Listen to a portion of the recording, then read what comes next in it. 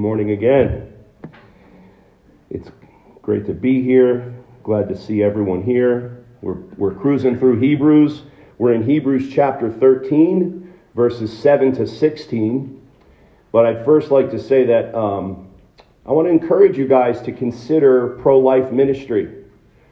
Pro-life ministry. 6 commandment stuff.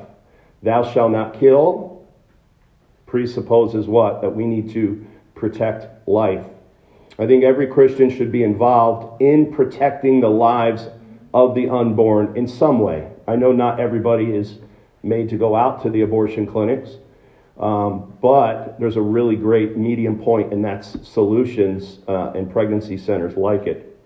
And also, there's a very good movie, actually one of the best, not even just Christian movies ever made, but one of the best cinematic excellence. It's called Voiceless. It's a great movie made by a Christian guy that's about the church getting involved in taking a stand against an abortion clinic that moved across the street from their church. And you can get that on Amazon, iTunes, and all those other places. So I encourage you to watch that. And I also encourage you to ask Miranda about how you can get involved as well. All right, so Hebrews 13. Hebrews 13. I'll read it. How about that? I'll read the first, if I can find it. Hebrews is in the New Testament, right? Yeah. And so, let me get it here. This Bible is so big, I'm either going to have to get a smaller Bible or a bigger pulpit. I'll put that into Wayne for approval. Chapter 13, verses 7 to 14. And again, this is the summary, the wrap-up of the book. So he's giving a lot of what seems to be arbitrary comments about the Christian life. But there is a theme underlying these passages. And so today we're going to talk about the theme of going outside the camp. Of going outside the camp. And it says here in verse 7, remember... This is really the only verse that doesn't necessarily, to me, I wish that he put this somewhere else, but it doesn't necessarily fit great here, but we're going to force it in there. Remember those who led you, who spoke the word of God to you, and considering the result of their conduct, imitate their faith. Jesus Christ, verse 8, is the same yesterday, today, and forever. Some more commands here. Do not be carried away by varied and strange teachings, for it's good for the heart to be strengthened by grace, not by foods, through which those who were so occupied were not benefited. We have an altar from which those who serve the tabernacle have no right to eat. For those bodies of the animals whose blood is brought into the holy place by the high priest as an offering for sin, they're burned outside the camp. Therefore, Jesus also, that he might sanctify the people through his own blood, suffered outside the gate. So let us go out to him outside the camp, bearing his reproach. And again, another little glimpse into the end goal that he's trying to communicate to these people. For here we do not have a lasting city, but we are seeking the city which is to come. That's what we're doing. And so through him then, verse 15, let us continually offer up a sacrifice of praise to God, that is the fruit of lips that give thanks to his name. And finally, verse 16, do not neglect. Again, that do not neglect. Remember, we're seeing all these memory verses here. Do not neglect doing good and sharing, for with such sacrifices God is pleased. So we do see that theme here of sacrifices, but really what that is couched in is the theme of where the sacrifices take place. Okay, so he's saying we need to go outside the camp. What we know from studying Hebrews this far is that the sacrifices of the Jewish people were still happening at the temple in the old temple system that was invalid because of Christ's death and blood that had spilled, that had fulfilled the old covenant. But these Jewish people, a lot of them Christians, supposedly, were saying the real way to be a Christian is to stay in the Jewish sacrificial system. And they were saying, no way, you can't do that. And they gave those people grace. But then there were others who came into the Christian camp and said, you know what, this Jesus' blood stuff, this isn't making a lot of sense. Number one. Number two, I'm not too comfortable being around this. My whole life, I've been, I'm an Israelite, so I need to be at the temple. So forget Jesus. His blood is invalid. I want the blood of bulls and goats. And that is an abomination to God. We learn that in Hebrews chapter 6 and Hebrews chapter 10, that this abomination now, even Jesus considered the sacrifices that were getting made. A lot of people see a lot of color in the words, the abomination of desolation, which is the sacrifices, the abominable sacrifices that were going on in the holy place by the Gentiles. And that's complete anathema. And so all the blood of bulls and goats from the time Jesus spilled his blood on the cross, all those blood and goat, all the blood from the bulls and goats to God were not acceptable. As a matter of fact, they were an abomination to God. That's why the writer of Hebrews said anybody that goes back to that system is trampling over the blood of the Son of God. And they're not even counting it holy. And that is, you're done. That's complete rejection of Jesus Christ. And so this people, the book of Hebrews, as we read through it, but this was a very serious, traumatic occasion for the people that were reading this letter. Because this was, as we see from our author, this is a matter of life and death. And isn't that the character of God? Right? Just when we feel we've out-sinned God, just like when we feel we've done the same stupid thing over and over, but this time with even more knowledge than we had last time, and we're like, this is it. God is definitely going to poof me. I'm done. And then what happens? God not only doesn't poof you, but he delivers you, and he does it in a way that's so gracious and so merciful that you fall down and you just want to worship and obey him and love him, because you don't deserve it. You deserved the hand of the discipline of God at that point. And what did he do? He came in and he gently lifted you up and put your feet on firm ground. And you're like, all right, but what else, God? No, just, I rescued you. You see, we're so convoluted of a picture of fathers because of our earthly fathers and them being sinful, although many of them were great, right? And flawed. It impacts our mind on how we see our heavenly Father. God is a loving God. And so he wants to save us. He wants to help us. He wants to deliver us. He doesn't want to see us fall. He doesn't get pleasure when we continue to fall. And so this book illustrates that heart of God. And why am I saying that? Because this pastor is a pastor, I think the most loving pastor in all of the New Testament in terms of this communication. Because he says the hard things. He's warning his people. He's petitioning them. He's pleading with them. And that's the heart of God. And so just like God, right at the end, right when we expect God to give up on us, God gives us another form of encouragement. He gives us another admonition. He gives us one final encouragement to get on the right path because he loves us. And that's the heart of this shepherd here. Because that's just, in fact, what he's doing in this passage. You see, the whole plea of the whole entire book is a warning and an exhortation to get out of the camp that they're in and come outside the camp to Jesus in the camp of Christianity. And so there's a lot of these underlying little ideas in this passage. A lot of little things that he's saying to them, where probably a few years back, he would be saying that the same very things to them about Judaism. Don't be carried away with strange teachings. hey, listen, don't go outside the camp, because you'll be excommunicated as a covenant member. If you go outside the camp of Jerusalem, the camp of the law, the camp of the covenant, you're cut off. But here he's telling them, go outside the camp. Why? Because Jesus went outside the camp. Now, to understand the power behind this and the heaviness of what he's saying, we really need to look at and understand what was this old idea that they were doing with the sacrifice.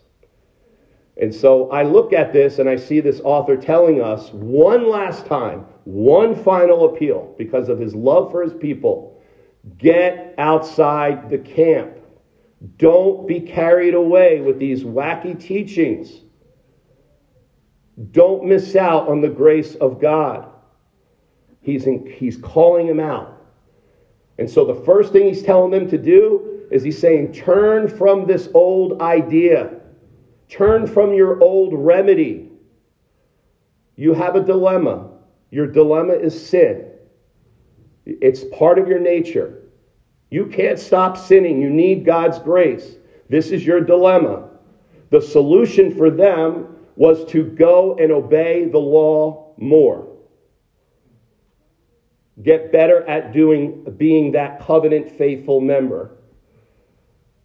Partake in the Passover sacrifice and Yom Kippur.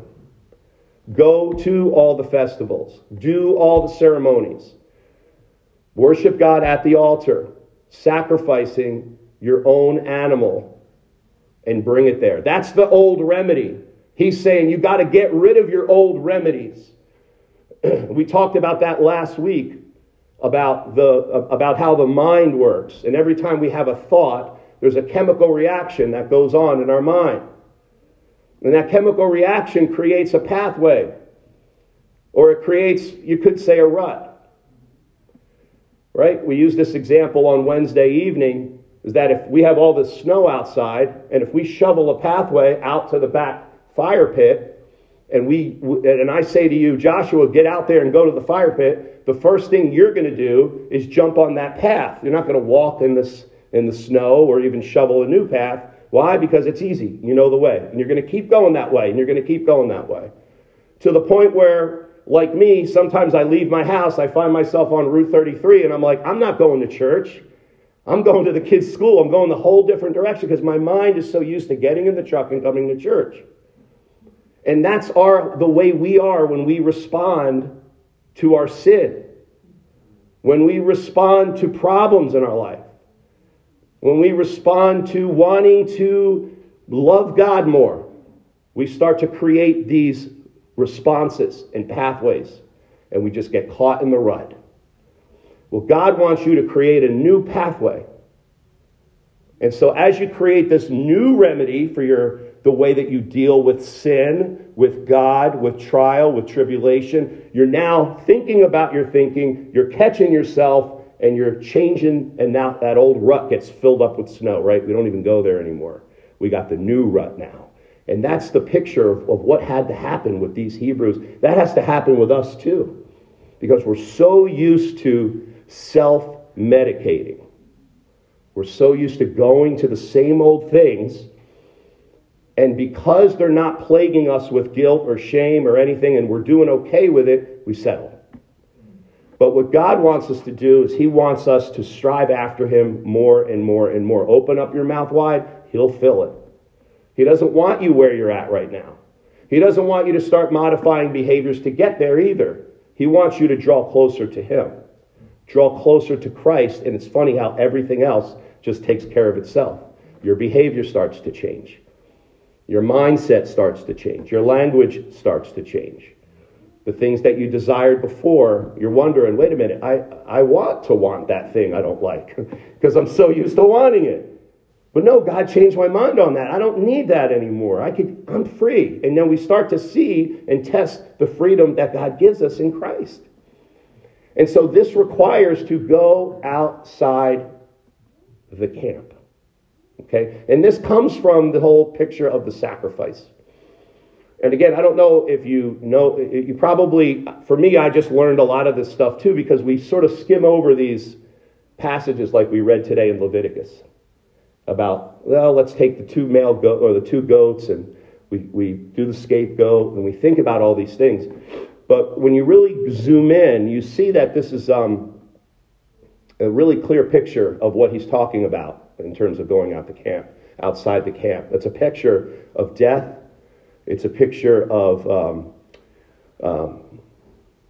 erosion. It's a picture of complete just depravity. The things that are that were put outside the camp in Gehenna, the fire pit, the trash would go out there. Well, they had another place too for all the leftovers of the animal sacrifices. And so what the author's doing is he's switching. He's doing a switcheroo here. You see, outside the camp used to be bad, because that's where all the trash went. But now he's flipping it. He's saying, oh, the trash is inside the camp. We need to go outside the camp. And now the picture of the Jewish person would be, okay, you see, when you had a sacrifice, if you were just a regular person, right? Normal person, I'm saying normal meaning you weren't like a real wealthy person where you're going to go take like one of your prize bulls. You know, you're sort of a goat type of sacrificer, right? So you get your best goat, and the priest is the one that would chop the meat. So when you wanted to get some meat filleted, you'd say, which goat are we going to sacrifice? You know, so take the white one. Okay. They would take the goat down to the priest. The priest would cut it up. He'd take out the kidneys. He'd take out the loins. He'd take out all the fat. And he would give that to the priest. The priest would take that and put it on the burnt altar of burnt offering. And that would burn, and that would be a sacrifice unto the Lord. A portion of that animal would also go to the priests. That's how they ate. So a portion would go to the priests. The other portion of the loins would go to the sacrifice, and then the actual people that brought the sacrifice would get a portion of meat, and that's what they would go home and they would eat. But what they did is the leftovers, that empty carcass, you could imagine it right in your mind, with the whole thing carved out and cut up, that would go outside the camp, and it would be dumped. And so the picture here is for us to go outside the camp with Christ. Because Christ went outside the camp. Why? Because like those animals, his flesh was defiled. God condemned sin in Christ's flesh. So the picture is this carcass, Christ, this flesh, going outside the camp. The command is we need to take our flesh outside the camp. Let it get consumed, burned in that heap. But the true insides, they come to Christ. They come to God. Okay, the important stuff, right? You say, oh, I don't want the fat. Most countries, people like to eat fat. Okay? Because it's 9 calories per gram versus 4 with the carbohydrates. It's more money, right? It's more value to it. So God wants the fat. He wants the best. So they put it on that offering. Now we go outside the camp, but we're also allowed where? Inside the Holy of Holies. Why? Because when Christ went outside the camp, the blood of Christ came in to the Holy of Holies. The blood of the goat and bull, not the goat and bull, the blood came in and was poured and rubbed on the horns of the altar and on the mercy seat for atonement. Jesus, he died outside the camp. We go with him, die outside the camp, but we are now made alive. Why? Because he has taken his blood and applied it to our account. The blood, the holiest blood ever in existence.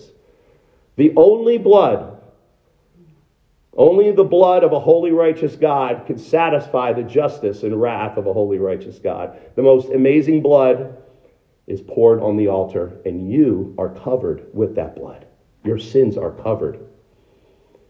Okay, just like that sacrifice was applied for that worshiper in the Old Testament covenant, Jesus' sacrifice of his blood is applied to those that believe in him. Now, the bad news is that there's no other blood that will do. So if you don't appropriate, believe in, and understand the fact that it's only by the blood of Jesus that you're able to enter into this life of the city which is to come, this life of inner temple dwellingness, going in the Holy of Holies, right? That the veil that covered it is like a piece of flesh that was what? Torn in two, and it's opened up. And so there's a lot going on in this passage that the writer's saying, and again, it's at the end of the book. So he's throwing it, it's not hitting it right on the nose. He's not telling them directly, this is what you do, and this is the last time I'm telling you, get it. No, he's already, this is a dead horse. He's already beat them down with everything, right? So thorough.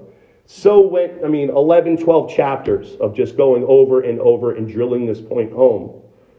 And now, one more final warning, and he does it in the most indirect way, but weighty, powerful, right? Go outside the camp. And so we need to get rid of those old remedies. We need to get rid of those old ideas.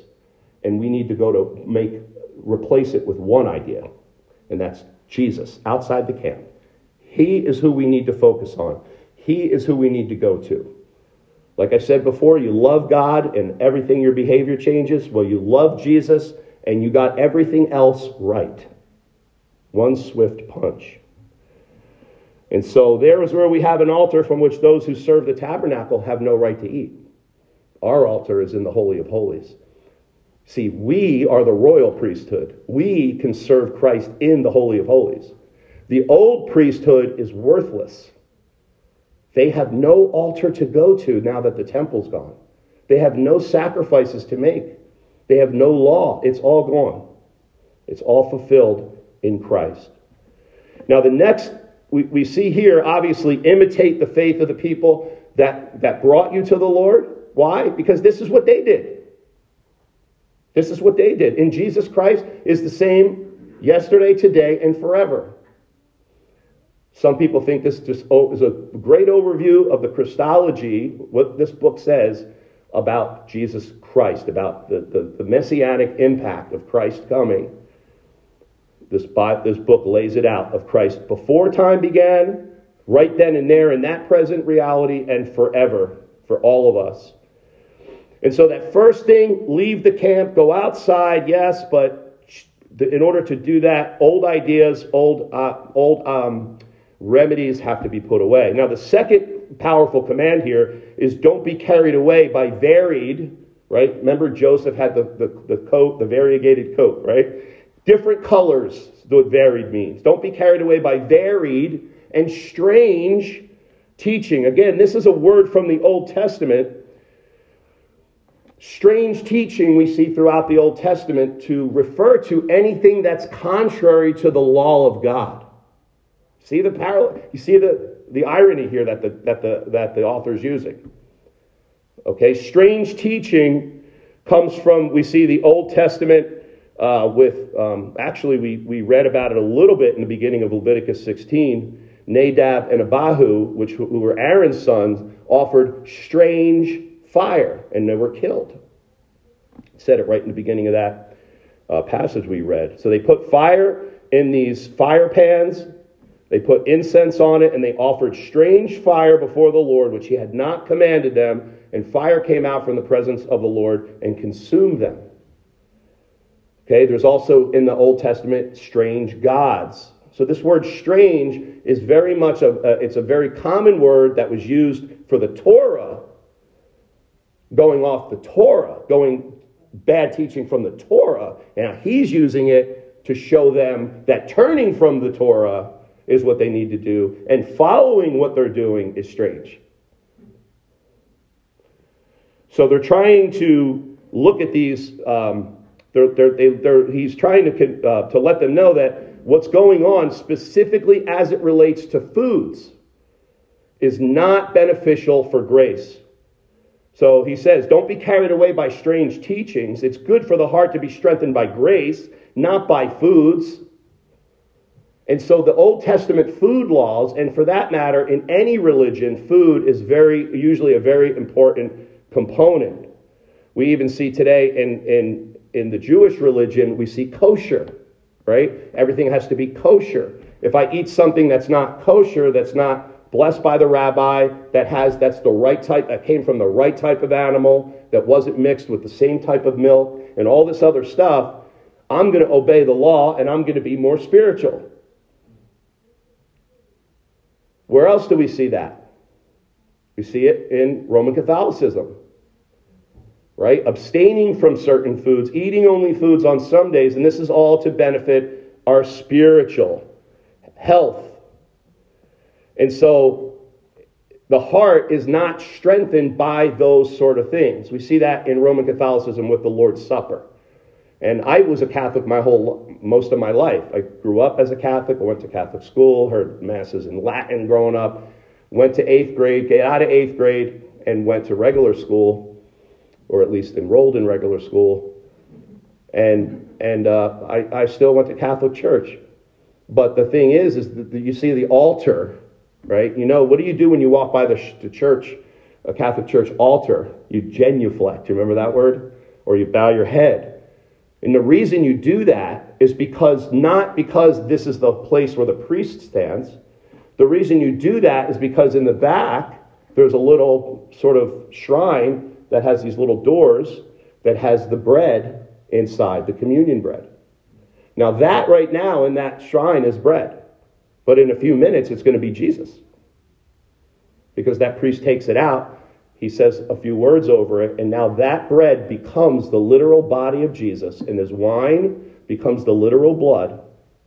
And what we do is in order to be saved, salvation, you have to eat that bread on a regular basis and drink from that cup, from that priest. And if you don't, you lose your salvation. So this idea of people thinking foods were going to strengthen you is not new. Okay, and there was a lot of Gnostic Jews at the time which thought that only the meat that is offered through the sacrificial system are you able to eat. And we see in Romans 14, Acts 15, we see they're always concerned with foods and eating foods that aren't going to be a stumbling block to someone else. That is not what I'm talking about. Okay, as it relates to stumbling blocks for other people, we should watch what we eat or what we drink around but around people that stumble with those things. If we know it, we should be wise when it comes to that. I'm not talking about that. I'm talking about saying, if you don't eat that or you do eat that, then you're going to be really super spiritual. And the only way that our spirit can be strengthened, and the only way our person can be strengthened in Christ is not by anything material or anything we eat. It's about the grace of Jesus Christ, the grace of God. Okay, so he says here that they're strengthened by grace. And this is in verse 11, for the bodies of those animals whose blood is brought into the holy place by the high priest as an offering for sin, they're burned outside the camp. Therefore Jesus, that he might sanctify the people through his own blood, suffered outside the gate. So if there was any way for us to somehow get spiritually strengthened by something other than the blood of Christ, Jesus would not have had to do it. He would not have had to suffer. He would have not had to go outside the camp. It would have been something much more token, simple, and we would have had the list of laundry items like every religion in the world other than Christianity. Every religion in the world says, here's what you have to do to get to God. Christianity says, here's what God did to get to you. And that's the only religion that does that. They'll say, oh no, we're all about grace. You just got to do these 50 things with grace. By the grace of God, you'll be able to work yourself into heaven. That's not what the Bible talks about. The Bible talks about the utter impossibility of doing anything other than completely relying upon Jesus Christ and you completely getting away from your flesh and yourself and your own ability. Those two things have to happen. Okay? And then the God of grace makes you alive. He gives you everything you need to live your life. Okay? And so we have to make sure that we're strengthened by grace. That we're not going off on these strange teachings, winds of doctrine, the Bible says. And that could be a whole sermon in and of itself. We think of strange teaching, we think of cults, we think of, unbiblical teachings, but there's a lot of strange teachings too, even inside of Christianity. So we have to be careful, especially as you learn about the Lord, as you read theology, as you study the Bible, you are going to get hit with eye-opening truths that are going to make you flip and run around and want to tell everybody what you just discovered. You will. And guess what? It happened to me. When I discovered God's grace, I always knew it, but when I really understood God's grace, that's all I'd preach about. Right? When I first understood the kingdom of God and the fact that God saved us for the world and the kingdom is here again, that's all I preached about. When I felt that the baptism of the Holy Spirit by the Lord is real, is good, that's all I wanted to preach about. But guess what? You can get tossed and you can go off and then you can become that's all you talk about. And that's being carried off into a wind of doctrine. And that eventually leads to strange teaching. Because then that becomes it. Right? I meet people down on the boardwalk when I'm evangelizing. Are you preaching the gospel? Yeah. The real gospel? Yeah, the real gospel. The full gospel? Oh, you mean speaking in tongues? Yes. Now, I don't teach that you have to speak in tongues to be saved. Oh, blasphemy. Right? Strange teaching. Not what the Bible says, according to what I see.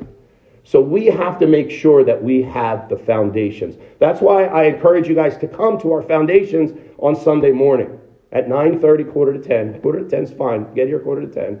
Because we're going over all the foundations of the faith. These are the things that will make you strong. When you get those errors coming at you or that overexcitement about a certain doctrine, it'll be able to level you out.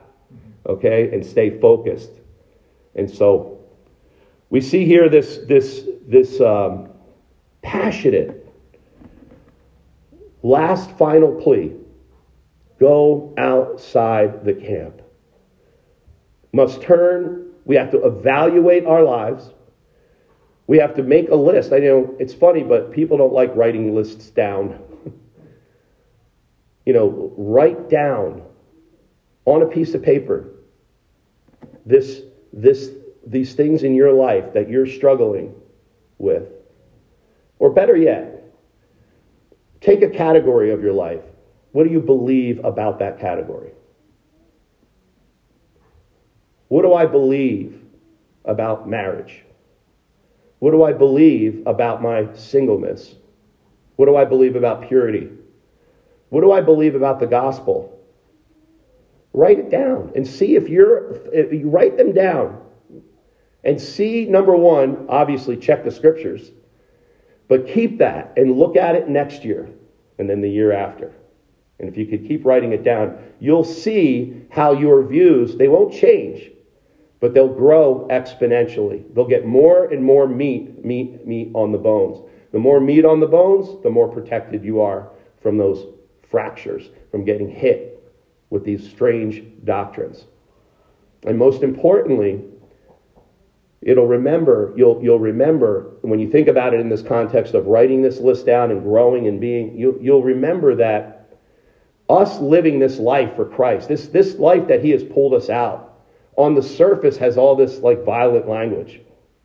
Death to self, right? Surrender, all this crazy language, but really don't be afraid by it because it seems violent, but on the other side there's a freedom that's really indescribable. It's the